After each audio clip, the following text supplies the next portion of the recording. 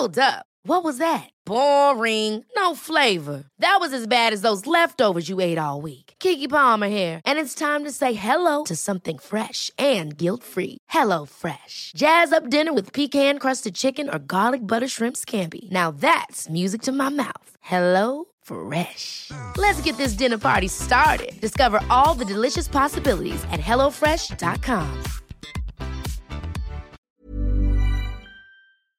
Hormoner är en naturlig och livsnödvändig del av kroppen. Ändå finns det en stor okunskap kring hormoner och vi märker att många inte känner till hur menscykeln eller olika preventivmetoder fungerar. Den här okunskapen kan skapa en rädsla för hormonbehandlingar eller hormonella preventivmetoder och också göra det svårt att veta om och när man ska söka vård för mensrelaterade besvär. Hormoner diskuteras ofta i media, men ibland saknas en vetenskaplig grund för informationen och osanningar och myter sprids och får fäste. Vi på Babys podcast tror att kunskap kring kroppen och dess funktioner bidrar till en stärkt självbild och ett ökat välmående hos kvinnor. Det är ju just därför vi gör den här podden. Kunskap är makt helt enkelt. Därför vill vi tipsa om en hemsida där du kan få den vetenskapligt grundade fakta du behöver och förtjänar. Hormonguiden.se är ett initiativ av Gedeon Richter och är en hemsida framtagen i syfte att öka kvinnors kunskap om hormoner. Som barnmorska och gynekolog gillar vi verkligen den tydliga informationen med bra bilder, strukturerad genomgång av menscykeln och preventivmedel. Gör dig själv en tjänst och skaffa dig mer kunskap om din kropp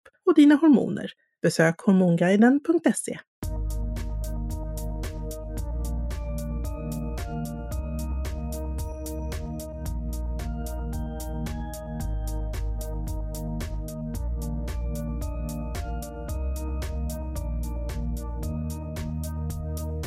Välkomna till Babys podcast, del 2 HG. Det är som vanligt med mig, Jenny Stolt och Carina Barnmorska. Och idag har vi återigen en gäst och du heter Jenny. Jenny Sjölin, precis. Yes. Och du har varit här förut och pratat om HG. Precis. Som du får beskriva. Ja, det är ju extremt graviditetsillamående. Man mår illa och kräks och går ner i vikt och blir undervätskad. Och det är en väldigt svår sjukdom för både patienten och omgivningen. Och jag har haft den själv och är engagerad i en stödgrupp för kvinnor som genomlider det här nu. Ja. Och det är ju andra gången som du är här. Så faktaavsnittet, det ligger ju sedan tidigare. Men nu tänkte jag att vi ska komplettera med det som inte hanns med. Och så har vi också fått en väldigt massa frågor. Så det kan bli lite upprepning, men det är väl bara bra. Ja, det är jättebra. Jag ska lägga till också, Jenny, att du är ju läkare själv. Och du har ju plöjt all liksom, vetenskapligt som finns ute. Jag hoppas det i alla fall att jag lyckas med allt. Nej, men precis, jag är läkare själv och men jag sysslar inte med gynekologi utan jag är ju snart färdig specialist i internmedicin och kommer också att bli lungmedicinare och jobbar på Södersjukhuset i Stockholm. Ja, du är jättevälkommen. Okej, Carina, shoot! Då har jag en fråga som är: hur länge har HG funnits som diagnos? Och det här är ju en jättebra fråga. Det är någonstans sena 1800-talet dyker termen hyperemesis gravidarum första gången upp som diagnos. Och det betyder hyperemesis. Det blir hyper, det är liksom mycket, emesis är kräkning och gravidarum är graviditet. Så att mycket kräkningar under graviditet helt enkelt. Och det är liksom då ett lite krångligt namn som både underlättar och försvårar ibland. Men det är i alla fall slutet av 1800-talet som man omnämner det som diagnos på det sättet. Sen finns det ju beskrivet graviditetsillamående ända bak i egyptiska skrifter. Och det här fanns ju förstås innan det också. Ja. Vi går snabbt till nästa fråga. Hur många procent har besvär under hela graviditeten? Det ska vi se. Det finns här att det finns ju lite olika studier. Nu är det väl upp till 10% va? Som kan ha besvär under hela graviditeten. Ja. Det är vad jag har läst också. Ja. Och det är ju även om man tittar på allt graviditetsillamående från milt till svårt så är det ju ungefär hälften av de som har det får det bättre efter vecka 14 kan man säga. Och sen 90% av allt graviditetsillamående blir bättre efter vecka 20. Men just inom gruppen HG så är det, inom den gruppen är det 10% som kan ha fortsätter. Liksom. Men då fick jag gärna en följdfråga på det. Kan man ha en väldigt grav HG som går över i vecka 20? Ja, det kan man. Och det här är en jättebra fråga att ta upp. För att jag har liksom snappat upp att det finns lite olika föreställningar ute i verksamheterna. Att om det fortsätter efter vecka 12 eller vecka 20, då är det inte HG, då är det någonting annat. Eller man kan inte säga att det är HG förrän vecka 12. Eller, så här. Men det finns egentligen inga tidsgränser för HG. Utan HG, det är ju det absolut vanligaste är ju förstås att det börjar i tidig graviditet. Och att det är värst i slutet av första trimestern. Men sen så är det ju många då som har besvär längre.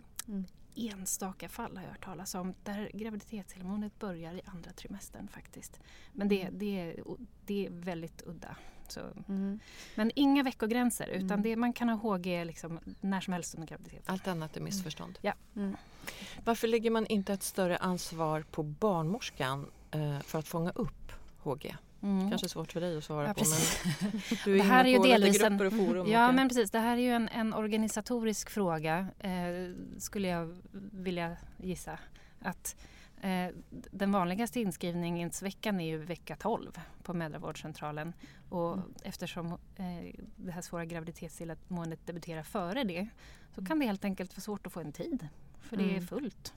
Och då får man gå till vårdcentralen istället. Och de har ju 1000 andra diagnoser som de ska ha koll på. Så det kan ju vara lite svårt att ha jättebra koll på svårt graviditetsillamående där.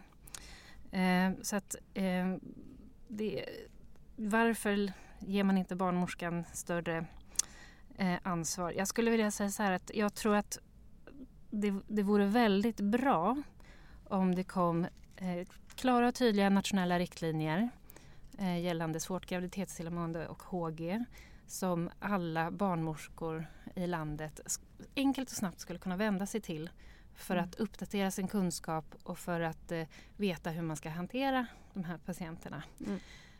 Så det skulle jag vilja säga.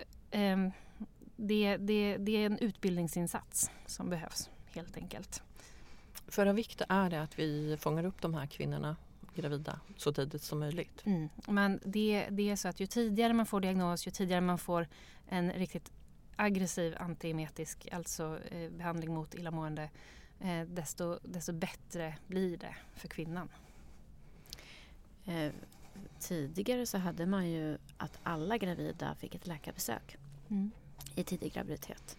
Och då kanske det här fångades upp bättre. Nu spekulerar jag bara. Du menar att ni är bättre än vad barnmorskor är? Nej, men man kan, men att man får medicinering. För barnmorskorna kan inte skriva recept. Jag måste försvara barnmorskeyrket. Du bara går igång på en gång. Ja, absolut. Det är bättre att skjuta direkt.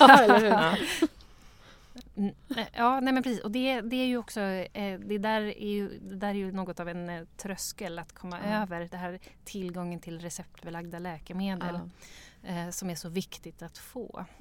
Och det nämndes i förra programmet att man kanske barnmorskor skulle kunna få skriva ut Lergigonpreparat, och det är jag helt för. Det är liksom ganska enkla preparat att hantera, så att det skulle vara en bra idé. Ja, då känns, nästa fråga känns verkligen som jag attackerar alla barnmorskor här nu då. Men nästa fråga är varför svarar barnmorskan att det är normalt att kräkas 15-20 gånger per dag? Ja, det är en jättesvår fråga att svara på. Okunskap skulle jag vilja säga. Ja, men visst. Ja. Nej, men det är ju inte normalt. Vid ett mildare graviditetsillamående så kan man få kräkas enstaka gånger. Men det är 15-20 gånger per dag. Kan inte vara då kan man ju liksom för något. Nej, något men tillstånd. Precis. Då är ju akuten som gäller. Ja, men stackars den som råkar på den vårdpersonalen. Men vad jag tolkar det är liksom att jag tror, då för att stå på barnmorskans sida lite grann här, att det är så otroligt mycket som ska tas upp i tidig graviditet. Och sen så fladdrar den här frågan förbi och så men graviditetshormon är vanligt, och så har man inte riktigt hört, och sen ska man liksom in och prata om allting annat som är viktigt. Så att jag tror att det handlar om det faktiskt. Ja, men absolut. Och det är både en utbildningsfråga och en tidsfråga. Ja. Riktlinjer. Varför finns det inga tydliga riktlinjer? Jag har ju läst många olika vårdprogram över hela Sverige och många har ju samma uppbyggnad kan man säga. Skelettet är detsamma, sen kan det finnas vissa variationer.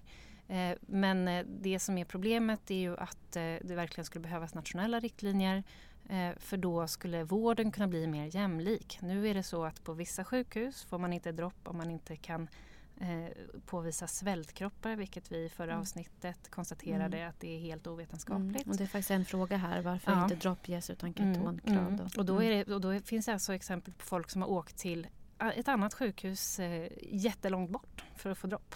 För att närmsta sjukhuset inte är det. Och det, jag menar, så kan vi inte ha det. Vi måste ha en jämlik vård. Vi ska ha en jämlik vård i hela Sverige. Och det jobbar vi för nu på många Perfekt. fronter. Yes. Och du har ju också gjort en skrivelse för att du vill få till nationell... Precis. Jag har skrivit till SFOG, det vill säga den specialitetsförening som organiserar gynekologer i Sverige, som har då engagerat mödrahälsovårdsgruppen.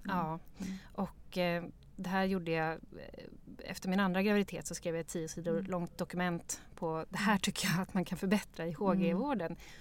Då utifrån det perspektivet, det som jag har fått höra i den här stödgruppen för gravida med HG. Så att det tror jag, jag tror på utbildning, jag tror på konsekventa riktlinjer som är vetenskapligt belagda, då kommer man jättelångt med vårdnivån. För nästa fråga tangerar till det också, hur aktuella är riktlinjerna och vilka fakta bygger riktlinjerna på? Och det är väl klart att det kan ligga lite gamla riktlinjer kvar på vissa sjukhus. Men det är också att det har hänt ganska mycket. Forskningen för behandling också nu på senare tid. Så att det här avsnittet är väl en del i att försöka förbättra det. Ja, precis. Det har hänt jättemycket vad gäller läkemedelsbehandling mot HG under de senaste 10-15 åren. Som man måste kunna uppdatera sig i. Men också det här med ketonernas roll, att den gamla traditionen har visat sig inte vara valid helt enkelt. Så att det finns jättemånga, tyvärr. Jag har tittat på väldigt många riktlinjer och en del är ganska inaktuella och det kan stå både om ingefära och allt möjligt som man skulle behöva plocka bort. Så att, nu, om det är någon här som lyssnar som är ansvarig för riktlinjer för HG, så in och uppdatera dem imorgon.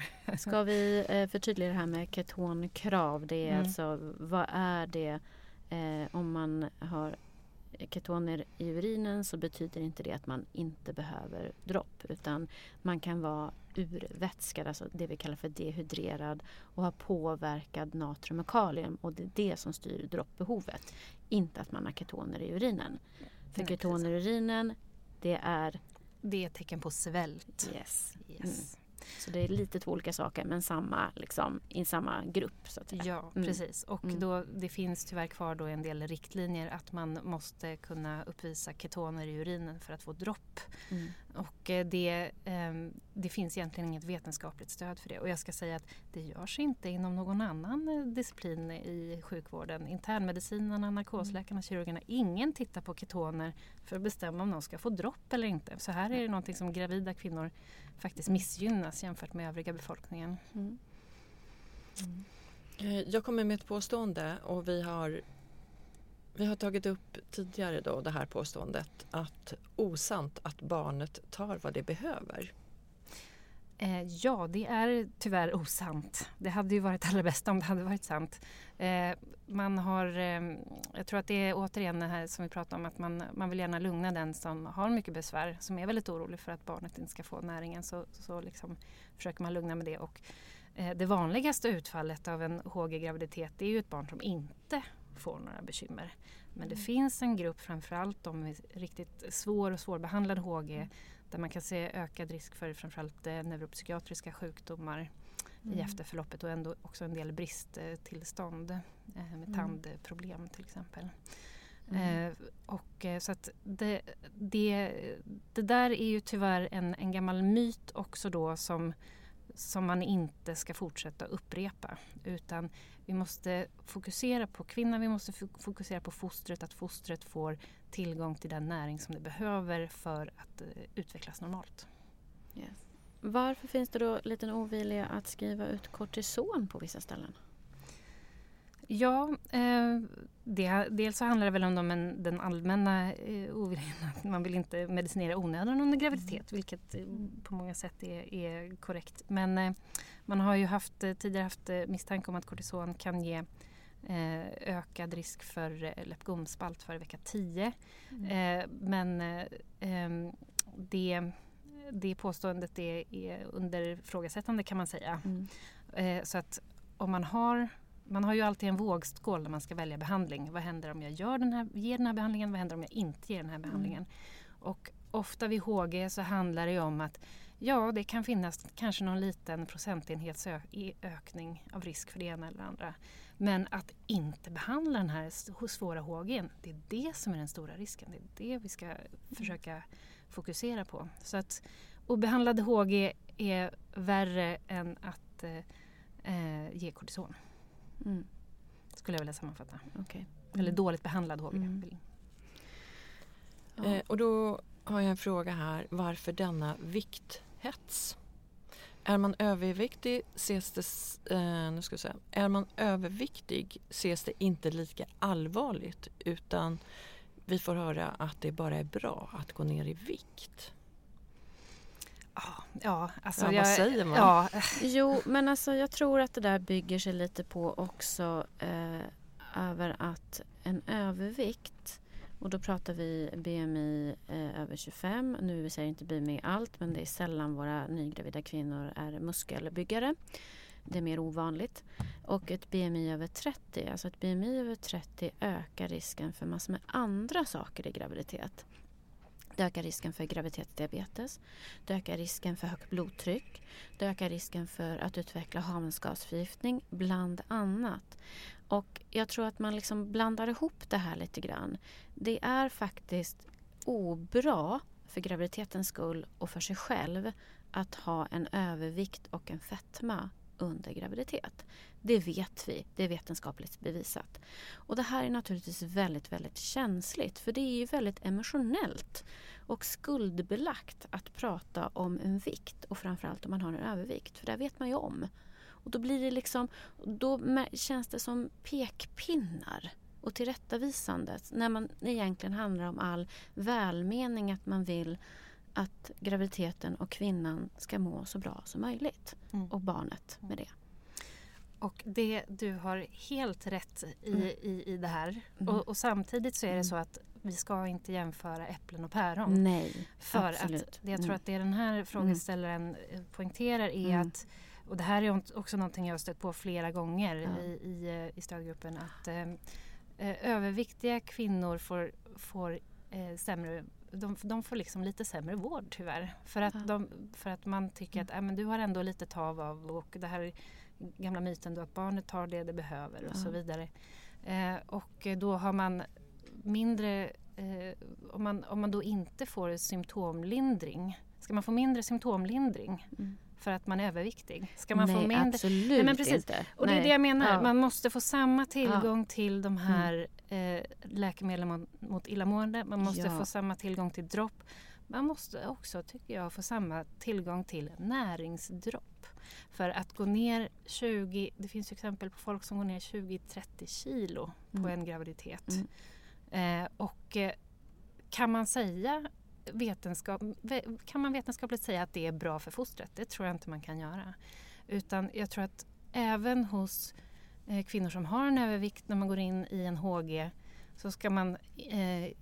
så måste man titta på kvinnan och på fostret. Har de behov av näringsdropp nu? Ja, så absolut. Ja, det ligger ingen kontroversiellt i det. Nej, jag vet.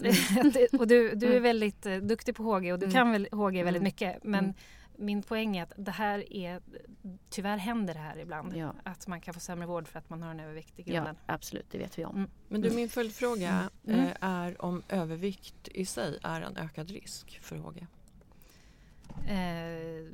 Nu ska vi se, jag ska försöka finkamma mina små hjärnceller här. Jag har för mig att det är det faktiskt. Jag har för mig att jag har läst det. Men Jag får nästan säga pass på det. För det var länge sedan jag läste just den typen av studier. Vet du någonting? Nej, jag var faktiskt inte heller riktigt uppdaterad i den. Nej. Men då gör vi som så att vi kommer faktiskt ha ett ytterligare avsnitt. Ja. Vi återkommer om övervikt är en risk. Nästa fråga är, kan PCOS påverka? Och då kanske vi först ska definiera vad det är för någonting. Och det är ju polycystiska ovarier. Och vad är det då? Jo, det är att man har en obalans i sin hormoncykel så att man, här blir kort definition, så att man har ägglossning mer sällan och därpå har oregelbunden mens. Och det här ställer till det lite grann. Det är egentligen inte att svårare att bli gravid när man väl har sin ägglossning. Men eftersom det sker så sällan så kan det ta längre tid. Det finns också bra hjälp att få. Och det här påverkar då att man kanske kan få en övervikt bland annat med en bukfetma. Och man får ökad behåring och man får ett överskott på testosteron har man tittat på. Det var en korta sammanfattning av PCOS. Och frågan är då, kan PCOS påverka NHG? I den senaste litteratursammanställningen i Nature från 2019 så nämns inte PCOS som en ökad riskfaktor. Däremot inte sagt att det kan finnas några mindre studier på det här. Men de känner jag inte till i sådana fall. Nej, jag har inte heller sett några. Men jag tänkte att vi ska spela in ett avsnitt, hade vi tänkt, om PCOS senare. Så att det kommer. Är det vanligare med prematurfödsel? Ja, det kan man säga. Det här, som vanligt i vetenskapen så finns det ju faktiskt en del studier som talar emot det. Men de flesta, det övervägande är det så att studierna talar för att det finns ökad risk för prematurfödsel. Ja. Och vad kan det bero på? Och även låg födelsevikt ska jag lägga till. Ja. Och där har vi en korrelation också till om man har haft en tidigare ätstörningsproblematik. Att man kan ha en låg födelsevikt på bebisen. Så att, och det här kan ju jämföras med det om man har... får man ju lov att säga. Precis. There's never been a faster or easier way to start your weight loss journey than with PlushCare. PlushCare accepts most insurance plans and gives you online access to board-certified physicians who can prescribe FDA-approved weight loss medications like Wegovy and Zepbound for those who qualify. Take charge of your health and speak with a board-certified physician about a weight loss plan that's right for you. Get started today at plushcare.com/weightloss. That's plushcare.com/weightloss. plushcare.com/weightloss.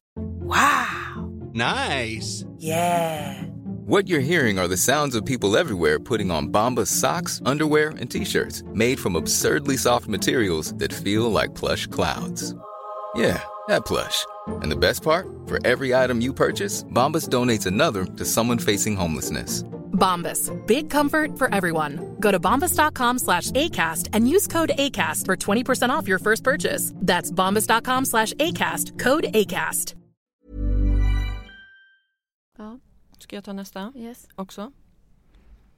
Kan stress påverka? Att vi är stressade? Ja, det skulle jag säga. Absolut. Och det här är någon sån här en sak som kanske kan upplevas lite luddig ibland som riskfaktor. Men det är absolut så att stress kan påverka. Och att om man inte har möjlighet att ligga på soffan och skita i tvätten och städningen och inte byta bajsblöjor, då får man ofta då kan man krascha dagen efter. Om man har pressen på sig att upprätthålla arbete, barnomsorg, hushåll, den stressen, den gör att man helt enkelt kan bli sämre i sin sjukdom. Men då kan man ju tänka att om du har fler barn där hemma så ökar ju risken med stressen och risk då för HG. Det här är en av de allra vanligaste, skulle jag säga, samtalsämnena i vår stödgrupp. Att det handlar om hur ska jag hantera att jag inte klarar av att leka med mitt barn? Eller hur ska jag hantera att jag inte klarar av att sova i samma säng som min man, eller vad det nu kan vara. Eller att relationen blir ju ofta kraftigt påverkade av det här. Det här är ju liksom för det mesta unga, friska, kapabla kvinnor som roddar jobb och hushåll och barn och allting. Och så helt plötsligt blir man helt utslagen och beroende av hjälp med allt. Och hur ska man överleva det här rent psykiskt? Man har jättedåligt samvete för att man inte kan ta hand om barnen. Och man har dåligt samvete för att partnern får slita häcken av sig helt enkelt. Och de kan ju också må väldigt dåligt. Och då, vikten att få kuratorshjälp tycker jag. Ja, men absolut. Men du, anknytning då till barnet i magen och det snart födda barnet och anknytning eller relationen till min partner. Vad kan vi säga om det med den här diagnosen? Ja, det är ju inget drömläge för anknytning och graviditetsglädje att ha ett svårt graviditetsillamående. Så det är många som tycker att jag hatade att vara gravid. Det enda som var bra med att vara gravid var att jag fick barn. Och det är en del som tycker att de får problem med anknytning sen när barnet väl är ute. Men absolut inte alla. Nej, absolut inte alla. Men återigen som du säger, det är viktigt att man får kuratorskontakt. Och alla kan ju inte gå till en kurator för att man är liksom sängliggande. Så att via telefon är en bra idé. Det finns ju faktiskt väldigt bra nätvarianter nu med KBT. De funkar faktiskt ganska bra. Så att det kan man prova. Men jag tycker att det här tangerar till lite nästa fråga. Det här också dels att vad händer när barnet är fött? Blir man momentant av med illamåendet då? Många blir det. Många till och med att man kan säga att när förlossningsarbetet sätter igång då börjar det liksom redan avta. Men framförallt det har vi mycket oxytocin så då undrar man ju när massagen oxytocinfrinsläppet om det kan minska illamåendet. Och det allmänna liksom, det är någon slags stresspåslag med en förlossning också. Att man kroppen får något helt annat att fokusera på. Parasympatiskus, liksom, det är igång. Så att säga. Men den stora lisan, det stora liksom, avbrottet i illamåendet brukar komma när placentan försvinner, alltså när moderkakan är ute. Eller när barnet kommer ut och sen när moderkakan kommer ut. Då är det en del som säger att då försvann illamåendet. Och sen kan man ju också tänka att i sen graviditet då är fostret ganska stort och magen. Det trycker uppåt liksom, mot magsäcken och sånt. Men det finns ju också, den nya forskningen talar ju för att det är faktorer i moderkakan som faktiskt spelar en stor roll. Så att det är ju inte konstigt att om det är där en stor del av orsaken sitter och när den är borta, då försvinner illamåendet. Det är inte ett orimligt resonemang. Nej, jag tycker också vi har faktiskt glömt en fråga här för att det finns ju faktiskt bevis för att de kvinnorna som har ett utpräglat graviditetsillamående har mindre risk för missfall. Ja, precis. Och det får jag vänta en sekund med det. Sen vill jag säga att en del har illamående efter graviditeten också. Inte alla. Så att en del har liksom illamående i veckor, till och med månader efteråt. Och då står man på samma behandling? Det är inte så att helst ska man ju inte ta Primperan och metoklopramid eller ondansetron när man ammar. Så då är det Lergigan-preparat. Men det vill jag bara tillägga. Att det är en del som har problem efteråt också. Men minskad risk för missfall. Ja, men någonting positivt måste man väl ändå ta fram tycker jag. Någonting ska man få för detta. Men det kan ju då teoretiskt sett också koppla till att en stor och väldigt välfungerande placenta har ju större sannolikhet att ge ett barn och inte bli missfall. Så det tror jag är kopplingen där. Ja, och sen finns det teorier också om att gamla teorier som jag läst om att det kan vara till för att illamående för att skydda att kvinnan inte äter toxiska så farliga saker som ska skydda graviditeten också. Precis. Så att men det är bara teorier. Ja. Och det jag vet inte riktigt vad jag ska säga om det. Det kanske hade en effekt någon gång på stenåldern. Ja, precis. Och det ligger kvar. Men det är bara teorier. Men då tar vi nästa fråga som också kopplas till det här med illamåendet efteråt. Och kan de som har haft HG ha illamående även efter graviditet och vid mens? Ja, det är beskrivet. Det rapporteras faktiskt i den här gruppen. Så är det, jag kan ju inte säga hur vanligt det är, men det förekommer. Men det finns ju om man tittar på menscykeln så är ju det en enda stor övning i hormoner upp och ner kan man säga. Så östrogenet är ju väldigt högt vissa gånger och väldigt lågt andra gånger. Så det visst att, ja visst. Men det är väl ändå så HCG har vi ju inte, men inte de liksom så mätbara mängder. Men hjälp kan man få. Vi rekommenderar att man söker hjälp. Ja. Och en del, precis. Om man nu tänker jag efter graviditet och om man har det problematiskt, framförallt vid mens. Var tycker du att man ska vända sig? Ja, jag tycker att man ska prata med en gynekolog. För om man har problem med mens, då ska man väl kanske ta bort mensen. För det finns ju. Och få en jämn hormonnivå istället. Så att där får man prova sig fram. Det finns inga enkla svar och man får gå tillbaka till samma doktor som man har förtroende för och prova sig fram, tycker jag. Eller skaffa ny om man ingen har. Så kan det också vara. Då undrar vi också kortsiktiga och långsiktiga risker för mor och barn. Den är ju jättestor och jättekomplex och jag ska försöka ta det så kort som möjligt. Men jag tar det kortsiktiga. Men det kortsiktiga för kvinnan är ju då att man naturligtvis förlorar mycket muskelmassa. Man kan få problem med bråck vid magmunnen. Och på grund av kräkningar. På grund av kräkningar.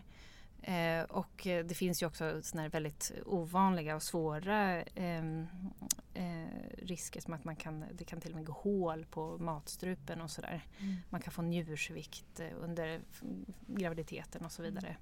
Men det vanligaste är väl mer att man kan få besvär med illamående i efterhand. Tandhälsan också kan bli väldigt påverkad och det här med det psykiska måendet. Det är ju många som det här är ju oftast då liksom friska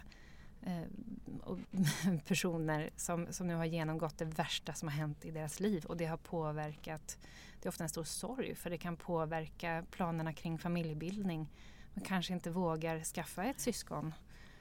Man kanske vill ha ett till barn men det, liksom, det tar stopp vid 2. Sen orkar man inte längre, kroppen orkar inte mer. Så att så på det liksom familjeplanet är det väldigt det är många som säger att de är en annan person efter att de har gått igenom en sån här graviditet. Jag är inte samma person som jag var innan. Nu har jag blivit förändrad av den här sjukdomen. Ja. Den är så påtaglig.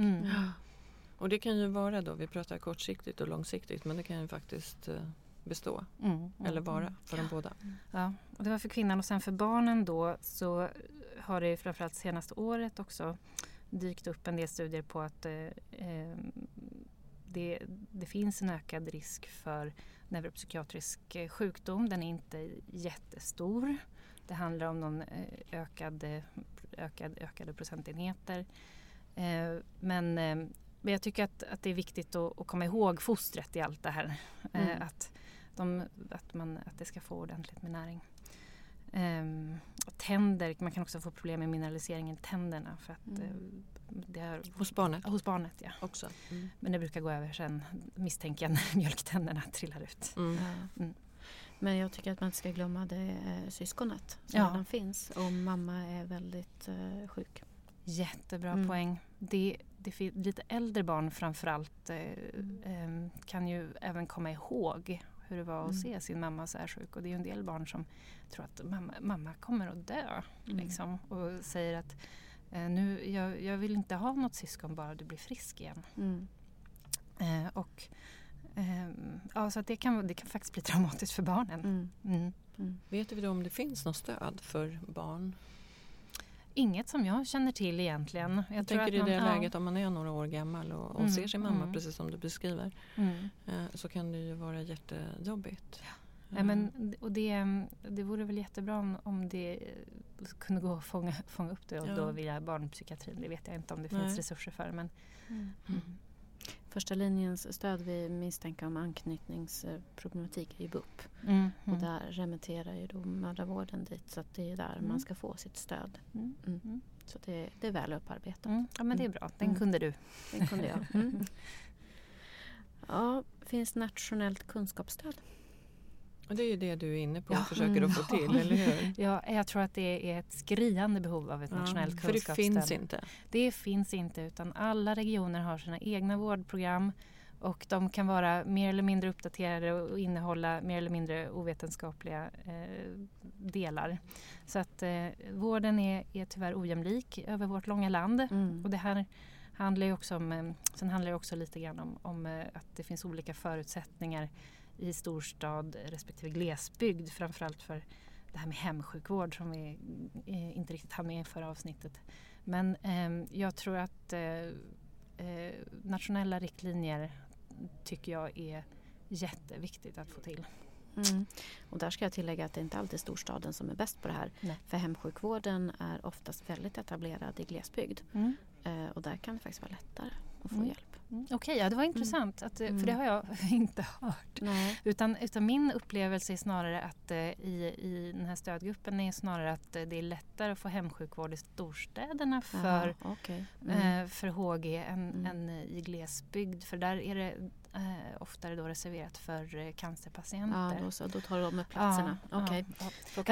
Nej, men det finns ju ingen forskning så vi vet inte. Men det är den bilden jag har fått i alla fall. Du pratar ju mycket om de här stödgrupperna som finns. Och för att avsluta det här avsnittet så tänkte jag att du ska få beskriva de olika. Och sen så kommer vi att komma tillbaks med ett avsnitt längre fram där vi fortsätter med våra frågor, kompletterar med information. Men stödgrupper för de som lider av HG är ju jätteviktigt att vi informerar. Vart kan du vända dig? Och det vet ju du, Jenny. Ja, precis. Det finns framförallt då en Facebookgrupp. Då måste man ju ha Facebook. Men det finns en Facebookgrupp som heter Hyperemesis gravidarum Sverige som har mer än 1000 medlemmar. Nu har jag faktiskt inte kollat, det kan ha gått över 2000 men det vet jag inte. Det är en grupp som den är sluten. Det är ingen som kan läsa utifrån vad som skrivs där. Det är en stödgrupp för personer som har HG eller har haft HG eller svårt graviditetsillamående. De får också vara med där. Det råder tystnadsplikt i gruppen. Är det någonting som sägs där så får man inte sprida det någon annanstans. Då liksom åker man ut, så är det. I den här gruppen så diskuteras allting. Alla aspekter av hyperemesis gravidarum. Allt från det här med familjebekymmer till mediciner till Försäkringskassan och jobbet och allting. Och det är jättemånga som då när man har gått igenom sin graviditet och kanske lägger upp en liten bild på en bebis och säger yes, nu är jag äntligen ute på andra sidan. Och så avslutas det här ofta med då tack till den här fantastiska gruppen. Det här är det bästa som någonsin har hänt men jag hade inte klarat det här utan er. Och det tror jag, det är som 400 bästa kompisar liksom, som vet vad man går igenom. Som är eller har varit i samma situation och som kan ge stöd. Ja, precis. Och det är också jättebra. Så att det tyvärr då med att det är uppenbart för mig då att det finns en kunskapsbrist vad gäller HG ute i landet och det här är ett ställe där folk kan liksom ta makt över den här situationen själva. Man kan lära sig väldigt mycket om vilka läkemedel som finns och att det finns möjlighet till dropp och så vidare och hemsjukvård. Så att det är många som går med i den här droppen och som liksom är underbehandlade. Och en av de första frågorna en ny medlem ofta får är vad har du för medicinering? Och då är det ofta så att man kan säga okej, det finns de här alternativen också. Prata med din doktor. För du är ju själv med i den gruppen. Ja, jag är med. Eftersom du själv har varit drabbad 2 gånger. Ja. Kan du ge specifika råd som läkare? Jag försöker att... Och med din kunskap tänker jag. Ja, men precis. Jag försöker lägga det på liksom en rådgivande roll förstås. Jag är ju måste man ju göra. Ja, men precis. Jag jag kan ju inte skriva ut läkemedel inom den här gruppen. Nej, det är inte så jag tänker. Men och om det är du också, ser att någon skulle behöva liksom, du kan föreslå att gå till din doktor, föreslå kanske själv det här läkemedlet om hen inte har tänkt på att skriva ut det. Precis, och en av de vanligaste delarna av information som jag ger till folk är länkarna till Janus Infos sida om behandling under graviditet för metoklopramid eller Primperan och ondansetron. De liksom ligger alltid som flikar i min telefon så att jag kan bara snabbt kopiera in det. De säger att jag inte får ta Primperan i första trimestern. Jo, det får man visst. Här får du information. Gå och visa det här för din barnmorska. Så att det handlar jättemycket om att liksom bygga över det här informationsglappet helt enkelt. Får jag komma med en liten hälsning som du kan föra vidare till styrelsen där då? Ja, ett litet önskemål. Ja. Det är att det är jättebra med patientföreningar. Ja. Och sjukvården samarbetar mycket med patientföreningar. Så att det blir en regelrätt sån. Det kanske är på gång. Så här är det ju. Att det har faktiskt under 2019 så startades faktiskt en patientförening som heter Hyperemesis gravidarum Sverige. Och det är ju då folk ur den här Facebookgruppen som har gått samman och bildat en riktig patientförening. Så det här är på gång. Den är i uppstartsfas. Det finns tyvärr ingen hemsida än, men man kan gå in och liksom bli medlem. Så. Det är... så att det här är någonting som kommer att behöva byggas upp. Jag antar att anledningen till att det här inte har skett förut är att det är småbarnsmammor som kommer ut på andra sidan som har fullt upp redan. Ja, och sen så tror jag att småbarnsmammor när barnafödandet är klart, då försvinner det ju här. Och då är det andra saker i livet som tar över jämfört med då andra kroniska, alltså som varar livet ut. Ja. Det kan jag tänka mig ha påverkat också att dröjt lite. Så att det som jag har förstått är ett av målen är att man ska kunna ha en hemsida med information. Ja. I väntan på den då så skulle jag vilja rekommendera 2 andra hemsidor. Och det är den finska patientföreningens svenska sida. Det är ett tvåspråkigt land. Ja, så att den är ju jättebra. Och man kan bara googla på Hyperemesis gravidarum Finland så hittar man länken där. Sen finns det då också den här jättestora amerikanska föreningen som kallas för Help Her. Så helpher.org. Det är en hemsida där det finns väldigt mycket information också. Och det är ju någon slags blandning mellan forskare, patienter och patientförening. Så att och de har ju drivit på väldigt mycket av den här forskningen som har skett kring HG. Så där finns det mycket information, inte bara för den som är drabbad utan för familjemedlemmar och vårdpersonal också. Bra. Perfekt. Och de länkarna kan vi rekommendera på vårt Instagramkonto som heter då ett Babys podcast. Det är ju supertoppen bra. Ja. Och vi har långt ifrån hunnit med alla frågor men det har vi ju inte gjort. Men det är ju det som är himla kul. För att då får vi bara säga en liten sak. Ja. Jag har 2 saker som jag gärna skulle säga. Ja. Och den första är att vi har ju nu en av de som är med i styrelsen i patientföreningen är forskare i Umeå. Och håller nu på att försöka starta upp då ett forskarnätverk i Umeå kring hyperemesis gravidarum. Och de kommer bygga vidare då delvis på de här amerikanska genetikstudierna. Så att det finns forskning på gång även i Sverige och jag skulle vilja uppmuntra alla barnmorskor och läkare som är intresserade av forskning och vill göra en insats för kvinnor. HG det är liksom wide open. Man kan kliva in och bli liksom en specialist på det här. Dörren öppen. Ja, precis. Och sen så som en liten tyvärr lite parentes då. Förra programmet var ju väldigt faktaspäckat och väldigt långt och det jag känner att vi inte riktigt hann prata om var hemsjukvård. Ja, just det. Ja. Och jag vill bara säga att det är en möjlighet som finns. Att man alltså får sjuksköterskor som kommer hem till en och ger en dropp och läkemedel i hemmet. Och det kan vara väldigt bra, särskilt om man har barn som är små, för då kan man vara hemma. Ja, precis. Och själv hade jag faktiskt hemsjukvård i min andra graviditet. Och någonting som jag tror skulle kunna vara en bra lösning på många sätt och väldigt effektivt och kostnadseffektivt som allt ska vara nu för tiden är att man faktiskt lär patienten att koppla dropp själva. Jag kopplade alla mina dropp själva. Det kom en sjuksköterska en gång i veckan och lämnade nya dropp och la om min line. Men nu är du läkare. Så det är lite enklare för dig. Jo, men det är även vanligt att patienter som inte har sjukvårdsutbildning i grunden får lära sig att göra det här efter ett tag, efter en inkörsperiod. Ja, och naturligtvis vi lär ju så våra patienter att sticka sig själva med läkemedel och så. Så att varför inte? Ja, och i USA är det här en ganska vanlig lösning också, att folk sätter droppen hemma själv. Så att det tror jag, fler dropp i hemmet. Men då har du en infart redan? Liksom. Då måste man ha en central infart som heter, PICC-line är det bästa tycker jag. Ja. Portacat fungerar också. CVK sitter på halsen. Det är lite krångligt. Det känns lite jobbigt. Det syns ju väldigt mycket. Men det finns olika alternativ. Hemsjukvård fungerar i de allra flesta fall. Hoppas hemma hos dig där du är och för dig som lider av HG också. Men du, vi är snart tillbaks. Jenny, Carina. Vi avslutar för idag och stort tack igen Jenny för att du gästade oss. Ja, och skicka in fler frågor. Vi har en lång lista som vi inte hunnit med som vi tar upp då och ännu fler önskas. Yes. Så har det gått så länge. Hörs snart. Det gör vi. Hej då. Tack Jenny. Tack.